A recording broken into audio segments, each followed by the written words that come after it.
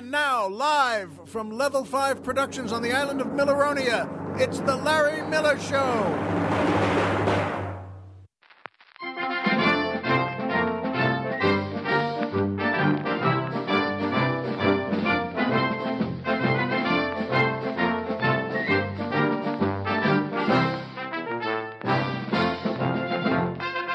Good evening, Mr. and Mrs. America, and everyone who really wants to house train a dog.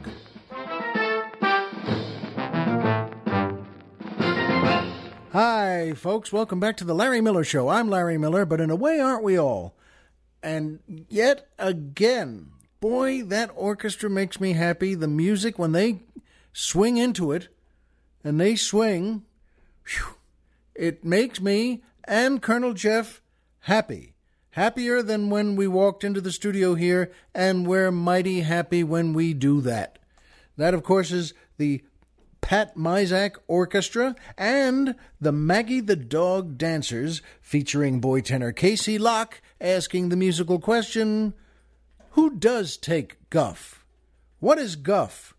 If I have a lot of surplus guff, where can I dispose of it? Well, troubling but terrific questions. And I'll tell you more about Maggie the Dog Dancers, by the way, a little later. But Casey Locke, is a good question there. Who does take guff? What is guff? If I have a lot of surplus guff, where can I dispose of it? And I think guff, I talked about this with Colonel Jeff, I think guff just means, it's an older way of saying, a slang word of saying, hey, I don't take guff. I don't take any guff. You giving me guff? Because I don't take guff. Don't hand me that guff. So I think it's a combination of crankiness or bad behavior or just a mean spirit when, hey, that guy gave me a lot of guff. I don't like guff because I don't take guff. It's funny that it's always take, too. I don't understand why that has to be. Who takes, hey, I don't take guff from you. So it's a good question of Casey Locke. Who does take guff? Well, I have a feeling, we don't know each other, but I have a feeling Casey Locke does. I have a feeling he's taken a bit of guff. And you're right. You know what? You don't need to. Who does take guff? Maybe you do, but you don't need it. What is guff? Well, guff is something you don't need, as I just said. But also, it's just, what is guff? Guff is anger and bad behavior to you that you really don't need. And part 3, which is a very good question, if I have a lot of surplus guff, where can I dispose of it? That's a terrific question because you can't sell it. It's not like because it's surplus guff, you can do what they used to do with surplus military goods and open an army surplus store.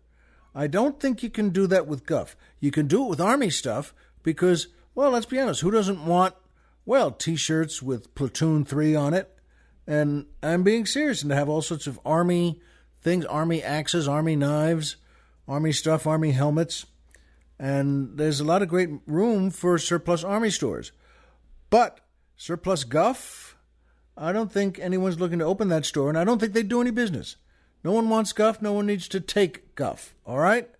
So, KC, good question. Who does take guff? Well, maybe you. What is guff? Guff is something you don't need. Guff is bad behavior towards you and to anyone you like. And if I have a lot of surplus guff, where can I dispose of it? Casey, I'm afraid you'll have to eat it, so to speak. I'm afraid you'll have to just put it in that part of the garage you've never visited for 12 years. And it just sits there, and when people say, you can put it in, boxes from the supermarket, and maybe the guff is packed. Maybe you could pack it in plastic and just keep it in the garage. But if you have a lot of surplus guff, where can you dispose of it? As far as I know, nowhere. I can tell you one thing. We don't take it on Milleronia. We don't take guff, and we don't give it. And remember, we've got 2 live volcanoes to prove the point. No one on Milleronia ever says, hey, I don't take that kind of guff. Because suddenly the security people will say, who was giving you the guff? Who was dumping that guff on you? Can you point him out? And, that guff giver will be taking a pretty quick march to the volcano. Not Volcano 2, which is very bad, very mean, but Volcano 1, which is mean enough. It's a volcano and it's live. But at least on the way down, you could think, well, this will be over in 2 or 3 seconds. At any rate, good question, KC. Who does take guff? What is guff? If I have a lot of surplus guff, where can I dispose of it? Nowhere that I know of. And by Amazon and PayPal and my book. That's right, folks. First of all, Amazon, my favorite company in the world. Still my favorite because they do 3 things no one else does. 1, whatever you can imagine, you can get. 2, whatever you can imagine, they have. And 3, whatever you order, they send us a percentage of it. That's right. For being a sponsor, Colonel Jeff and I on the show here, The Larry Miller Show, get a percentage of whatever you order on Amazon. And that, of course, goes to our next big fancy fried chicken dinner with 2 cocktails beforehand in a different place. And we did that last year with Dr. Chris. He, of course, is still taking those clog dancing lessons at the University of Solvang. And that's a real place, by the way. And, well, clog dancing is a real science. So we did go once, but we're going to go again. Colonel Jeff and I. Maybe we might look to invite Dr. Chris again. We like him very much, but he still may be taking his clog dancing lessons, and we'll see. But that's where the percentage of money goes to from Amazon when you order from them. So thanks. And to go to Amazon, by the way, of course, don't go yourself, because so many people make this mistake. They think, I'm tough enough, I can handle it, I can do it. No, you can't, and no, you can't. You know what? What you do is you go to our website, which is LarryMillerPodcast.com. Who's on the mountain? Tom Mix.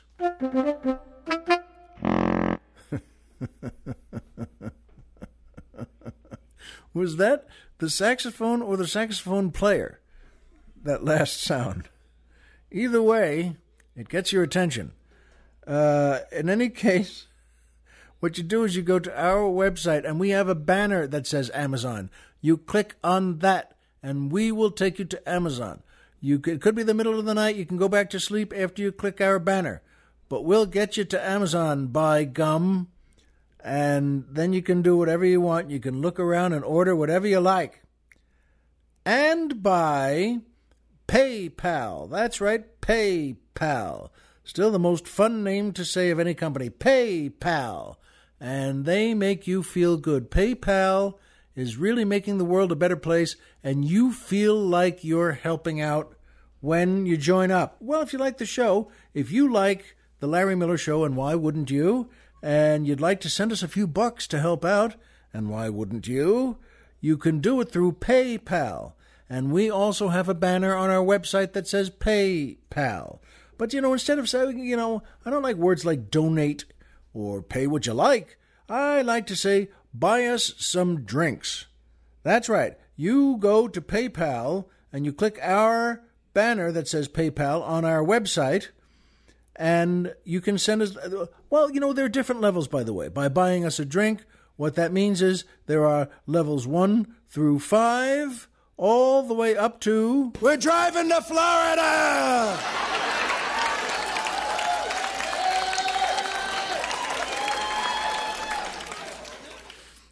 That makes me smile, too. That's from my bit, The 5 Levels of Drinking, and makes me smile, makes me happy to hear it. And by the way, now you can become a sustaining LMDS member by setting up an automatic monthly contribution. That's right, and that's on PayPal too, right? And LMDS, of course, is the Larry Miller Drinking Society, and there are 5 levels there too. There's Booze Hound, Keg Kaiser, Lieutenant Lampshade, Martini Inspector, and Life Oh the Party. So, look for the contribution link on our website. Every little bit helps, and that's the truth, and it helps us keep the old leg lamp lit.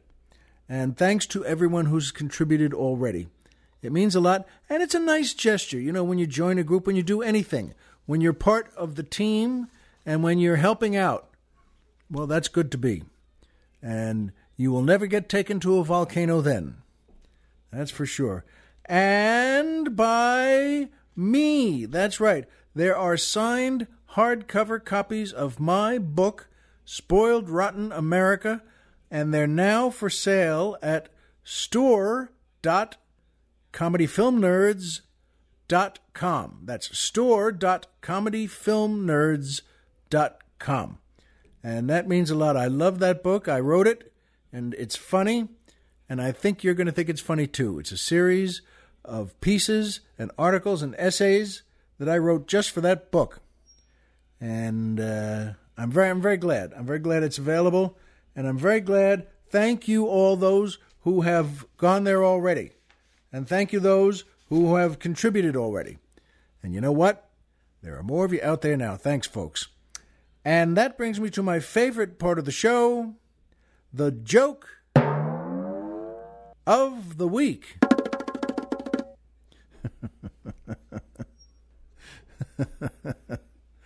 All due to Colonel Jeff. That's good comedy stuff.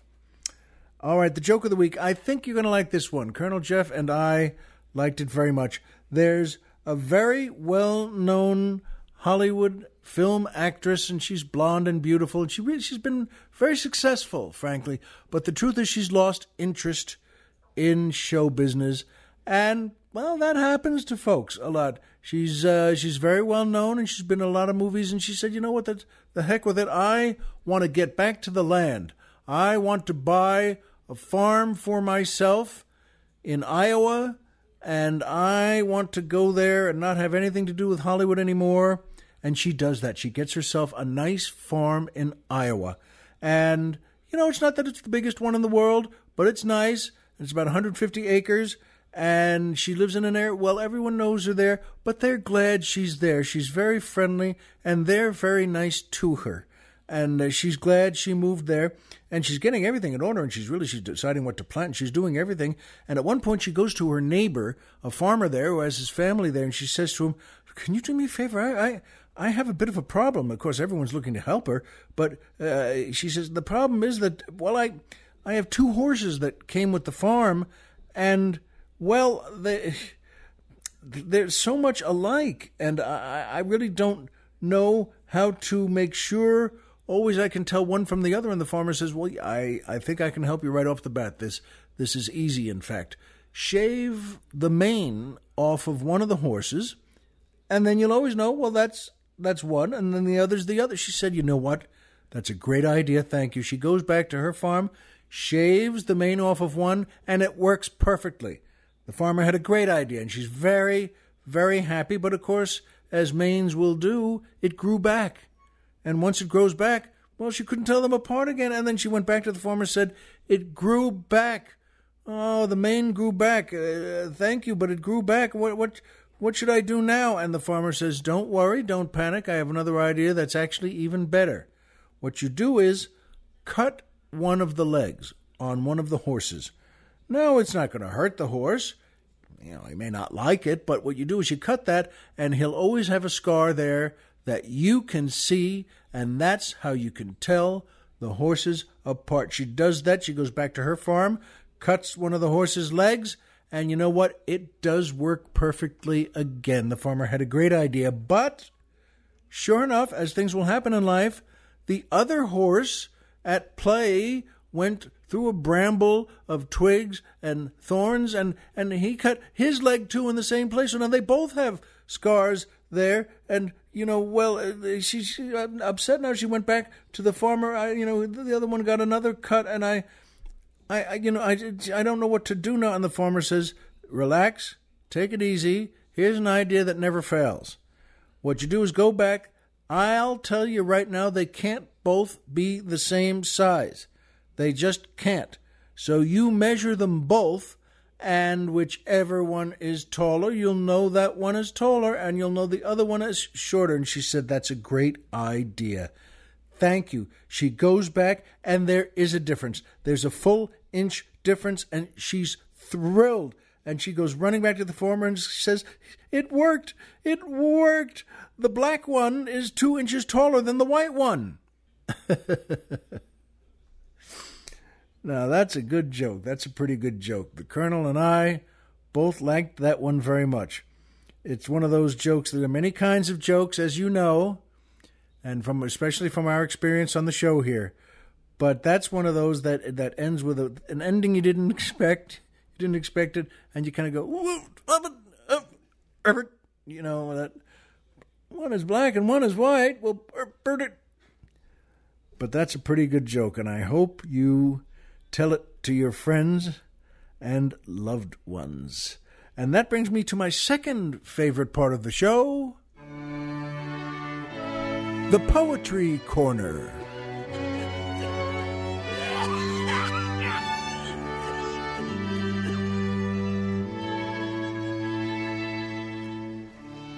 Yes, the Poetry Corner. Every week I think that guy's cough is getting better, and then I realize I don't think it is. I think it's about the same. But we'll see. We'll keep you up to date on that. This is a terrific poem. It's lovely. It's written by Sappho, Sappho, and she was a Greek poet who was she was born in 630 BC and lived to 570 BC. That's a while ago. But she was very well known. She was a big deal in her time. Very popular and very famous. There were a lot of statues of Sappho all over ancient Greece. And she was born on the Isle of Lesbos. And I'm afraid you'll have to make your own jokes about that. In any case, she's a great poet, and she wrote this one. It's called On What Is Best. And here we go. Some celebrate the beauty of knights or infantry or billowing flotillas at battle on the sea. Warfare has its glory, but I place far above these military splendors the one thing that you love. For proof of this contention, examine history. We all remember Helen, who left her family, her child, and royal husband to take a stranger's hand. Her beauty had no equal, but bowed to love's command. As love then is the power that none can disobey, so too my thoughts must follow my darling far away. The sparkle of her laughter would give me greater joy than all the bronze-clad heroes. Isn't that nice? Another nice look at love she found there, that it can really, beat out anything else in life. But how nice. We all remember Helen, the Helen of Troy she's talking about, who left her family. Goes to show you, folks, that not only Helen of Troy is known, but the whole concept of love and the way people think of it, especially good poets like Sappho, and this is a while ago. This was, around 600 BC. That's a heck of a long while ago. But people were still in love then and looking to understand it and define it and put it next to other things in their lives. And so thank you, Sappho. I'll tell you what, that's a terrific poem. And that brings me to my third favorite part of the show, MMM, Triple M, Magic Movie Moment.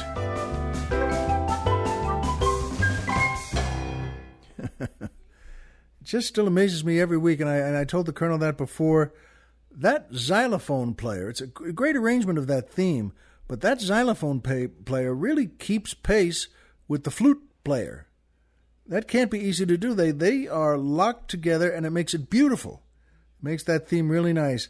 Well, folks, the Magic Movie Moment is a big favorite of mine because we all love movies, And there are some movies you love more than others because there's a scene in them, or an actor in them, or a piece of dialogue, or a setting, something that is just magical to you every time you see it. You may have seen it 30 times, but you look forward to that part every time. And here's one for me. McClintock, which is from 1963, and it's McClintock, starring John Wayne. I was just smiling there because I said to the Colonel, I said, well, I'm a big John Wayne fan anyway, but I said, McClintock, boy, and I know that movie, I've seen it many, many times. I said, if that name doesn't have an exclamation point next to it, it ought to. And he looked it up fast and he said, it does. It's a terrific movie. It's starring John Wayne, Maureen O'Hara, Edgar Buchanan, Patrick Wayne, Yvonne DiCarlo, Chill Wills, Bruce Cabot, Jerry Van Dyke, Strother Martin, and Jack Kruschen as Birnbaum. Now, I'm saying that. It sounds like I'm kidding, but I'm serious. Jack Kruschen was one of the actors in the movie, and he had a big part as the owner of the general store, Birnbaum. And it's just one of the great things. Remember, this is 1963, and there was, terrific things they would put in movies, and they would have, well, the best friend does this, and the neighbor does that. And Birnbaum was a friend of McClintock, and they fought together, and they did business together, and they really get along well. So that just mentioned, as I was looking up the cast before, I said, I want to plug Jack Kruschen too, because good for you. You did a great job, and I wish you well. I hope you're still well. In any case, John Wayne, Maureen O'Hara, what a cast. Edgar Buchanan, a great movie actor, and then became known as Uncle Joe on Petticoat Junction. And Patrick Wayne, one of John Wayne's children, Yvonne DiCarlo, Chill Wills, Bruce Cabot, Jerry Van Dyke, Strother Martin. Just enjoying reading those names again because they're all wonderful. And this is a classic John Wayne movie. What does the word classic mean there? Well, it's just great. It has every element you would want in it. It's got some fighting, it's got some fist fighting, but John Wayne plays a great character, and he's really, respected and loved in the movie, and he's trying to get his wife back. That's Maureen O'Hara, and they were in love before, too, in the great movie The Quiet Man, which we've talked about before, the great John Ford movie, rather. And in McClintock, though, with the exclamation point, it's great. John Wayne is really John Wayne. In fact, one of the fans wrote in a note on it that said, as a review that just said, what in the world is better than having John Wayne be John Wayne? And I had to agree. I said, you know what? You're exactly right. He's not only tough in it, but he's loving. He loves his family. Plus, he's funny in it. He has a great way of, sometimes he gets the things he wants. He doesn't get the things he wants. It's a wonderful movie. See it sometime. But the reason I bring it up for a magic movie moment is there's a scene in it where the local Indian tribe on the Indian reservation there, run by the Indian Agency, the agent is Strother Martin, by the way, who's not very good at his job, and he just doesn't quite know how to run things. And McClintock is always saying to, well, now, why don't you just sit down there and let these fellas do this? At any rate, it's building to a big fist fight at the coal mine. And John Wayne is there, and one of the fathers has a daughter who was taken for a ride on a horse by, I think it was Patrick Wayne, but no, or one of the sons there. And the father is a big, tough pioneer, and he doesn't like that at all, that his daughter was taken for a ride there by a local boy, and nothing happened, that he was a good kid, and the daughter was very happy. But this guy is loaded for bear. He's angry. And he and his friends said they're going to go, and he faces up to John Wayne at the coal mine there. And by the way, 7 or 8 of the Indians are standing by watching, and Everyone in the movie is there. There's going to be a big fist fight, and it's right next to a big pit of coal. And it's not gigantic. It's not hundreds of feet deep. It's about 50 or 100 feet deep, and people can roll down it. And they do in this fight. But just before the fight starts, and it's going to be a big set piece, and it's everyone in the movie is going to be involved in it. And just before it starts, this guy, John Wayne, goes up to this father and he says, listen, there she is. She came back, and there's no need to take it to this. You don't have to get so angry. And he says, McClintock, I want this and I want that, and I'm going to, and the guy just hauls off and punches John Wayne and kind of knocks him back on his feet a little there. And John Wayne now, having tried to make the peace, John Wayne says to him, now you listen to me. You're one of these guys I've been planning to punch right in the nose for 20 years. That's what you need. But I won't. I won't. The hell I won't. And then he just, bam! It's so well done. It's funny as well as tough. That's the actual words there, but I won't. I won't. And he turns away, and then the hell I won't. And boom! And a big John Wayne right hand, just a clubhouse punch. At any rate, they do that, and the guy, of course, falls back into the coal pit, and that starts the fight. And everybody goes in there. Edgar Buchanan, Maureen O'Hara is there, the same thing, and Gordon Jones, who played Mike the Cop on the Abbott and Costello TV show. Gordon Jones is there. He's terrific in this. And everybody just goes sliding down there, and they climb back up, and it's a big fist fight, and the Indians are loving watching it, and the chief says, oh, thank you, Glintock. Good fight. We like good fight. But they had jokes in there from, 1963. That the Indians walk away. It's a good fight, but they actually say things. The chief says something like, good fight, but you don't know whiskey. You don't bring whiskey.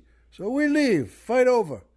At any rate, it's a terrific fight, and there's comedy in the fight, too. People don't see something coming. They turn, they climb up to the top of the pit, and boy, that was rough. And somebody else somebody else backs into the guy, and they both go tumbling back down into the pit now. But that moment in that scene, from when I was a kid to right now, is something I always look forward to. The angry guy, I'm going to do this, I'm going to do that. And he hauls off and punches John Wayne, which is never a smart thing to do, by the way. Just as a tip, I know they've all passed on, but when you get to the next world, smile and say hello to John Wayne. Don't just haul off and punch him.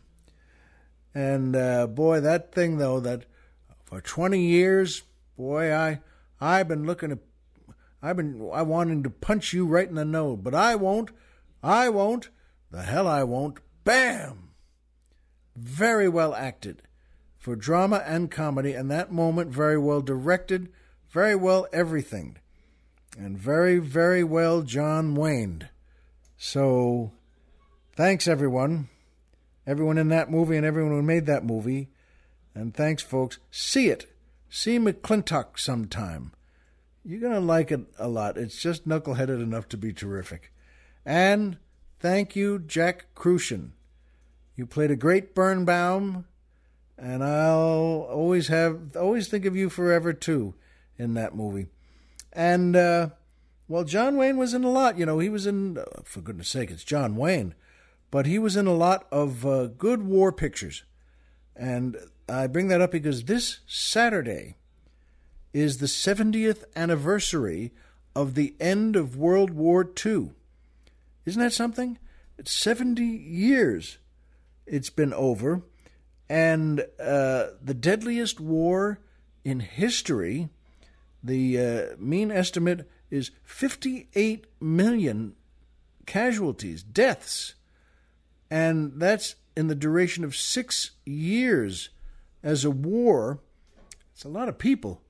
But I also said, when I saw that in the paper this morning, I also said to Jeff, when he got here to the studio, I said, you know what, Saturday's the 70th anniversary of the end of World War II, and I should say something about that.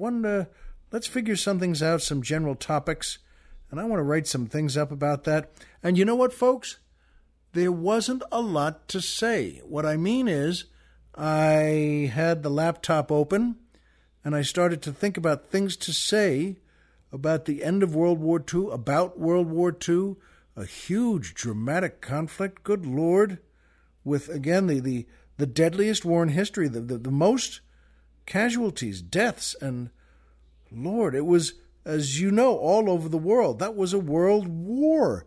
It was all of Europe and England and all of, good Lord, North Africa? No, it's just saying North Africa is about 1,000 miles of it. And also in Greece and all the way through Russia, of course, and in India and Nepal, and with the Japanese. Good Lord, every island there in the Pacific, including, well, the bigger chains like the Philippines. And, well, folks, you know what? I was just sitting there trying to think of things to say, but I realized I think we've all seen the things there are to say. There are great specials out there, great documentaries, and how do you like that? 70 years to the end of World War II. The Colonel and I were looking this up before the show started, that 6 years again, 58 million people, and in World War II casualties, they had some listings there. The Sino-Japanese War, the second one, because the first wasn't good enough apparently, but the Sino, that's Russian, Japanese, and that was, and there were a lot of deaths there, and we looked up, they had the Three Kingdoms War in China, killed 37 million, and lasted, get this, 96 years, from 184 to 280, the years in AD, 184 to 280, 96 years of a war called the Three Kingdoms War in China. So the first thing I thought was, what were the Three Kingdoms? I've never heard of this thing. They weren't four kingdoms, there weren't two kingdoms, there were three kingdoms. And good Lord, in 184 AD, how does anyone get insulted enough to have a war? I mean, that was in China, it was huge, and yet there you are. What were the Three Kingdoms? Who knows? World War I was 31 million killed in 4 years. And, well, the thing that came to my mind was how quickly things like World War II slip from our minds. We see a lot about them, but we can really say that there's nothing really to say about World War II, which is amazing.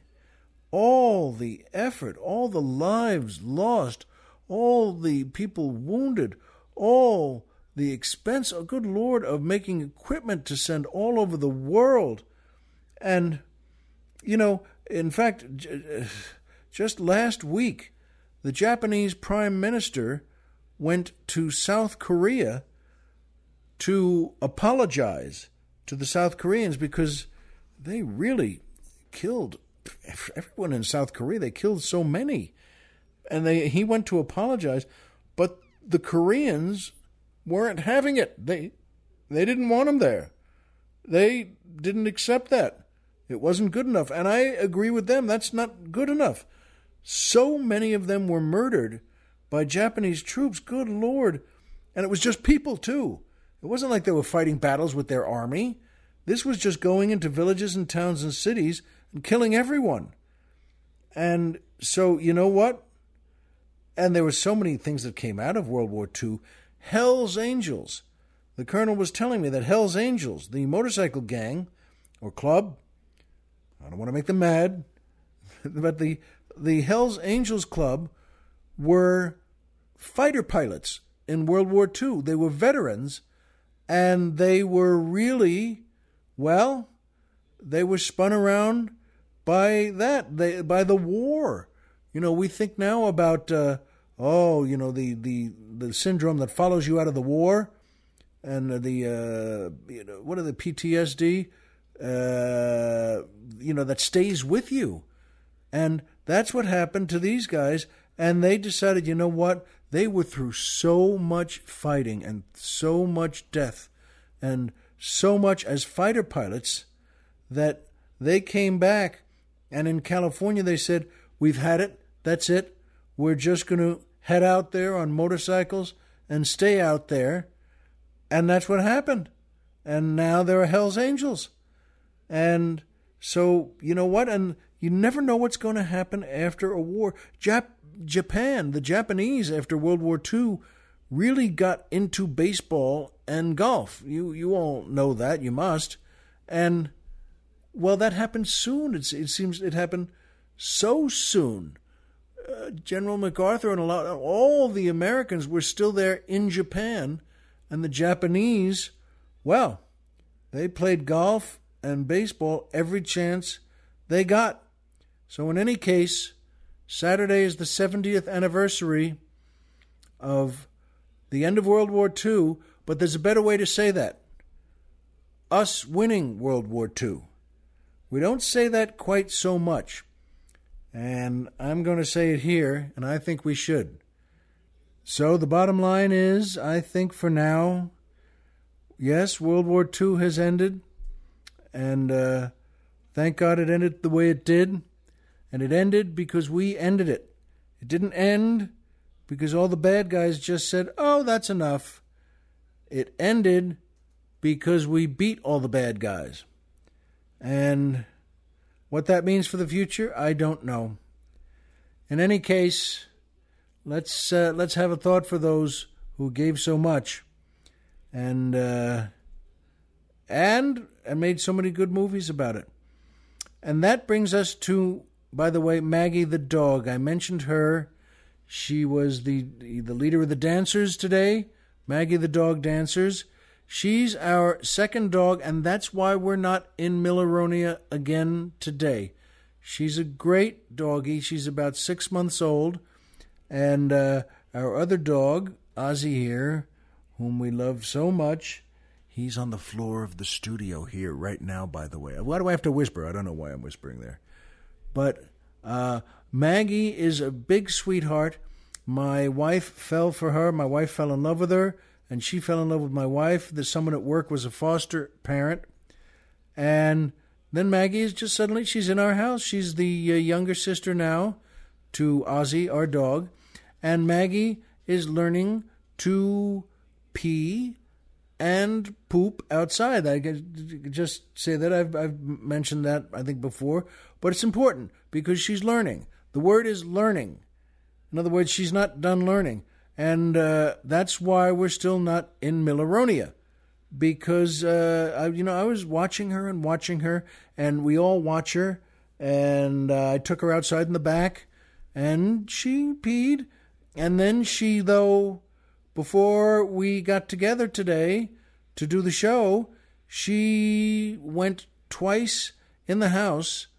And that's number 2. She did number 2 twice. And just peed on the club chair that my wife just had reupholstered. And that is, even Colonel Jeff just went, because you know what? My wife knows a lot about animals, and she's great with animals, and she's going to come home from work.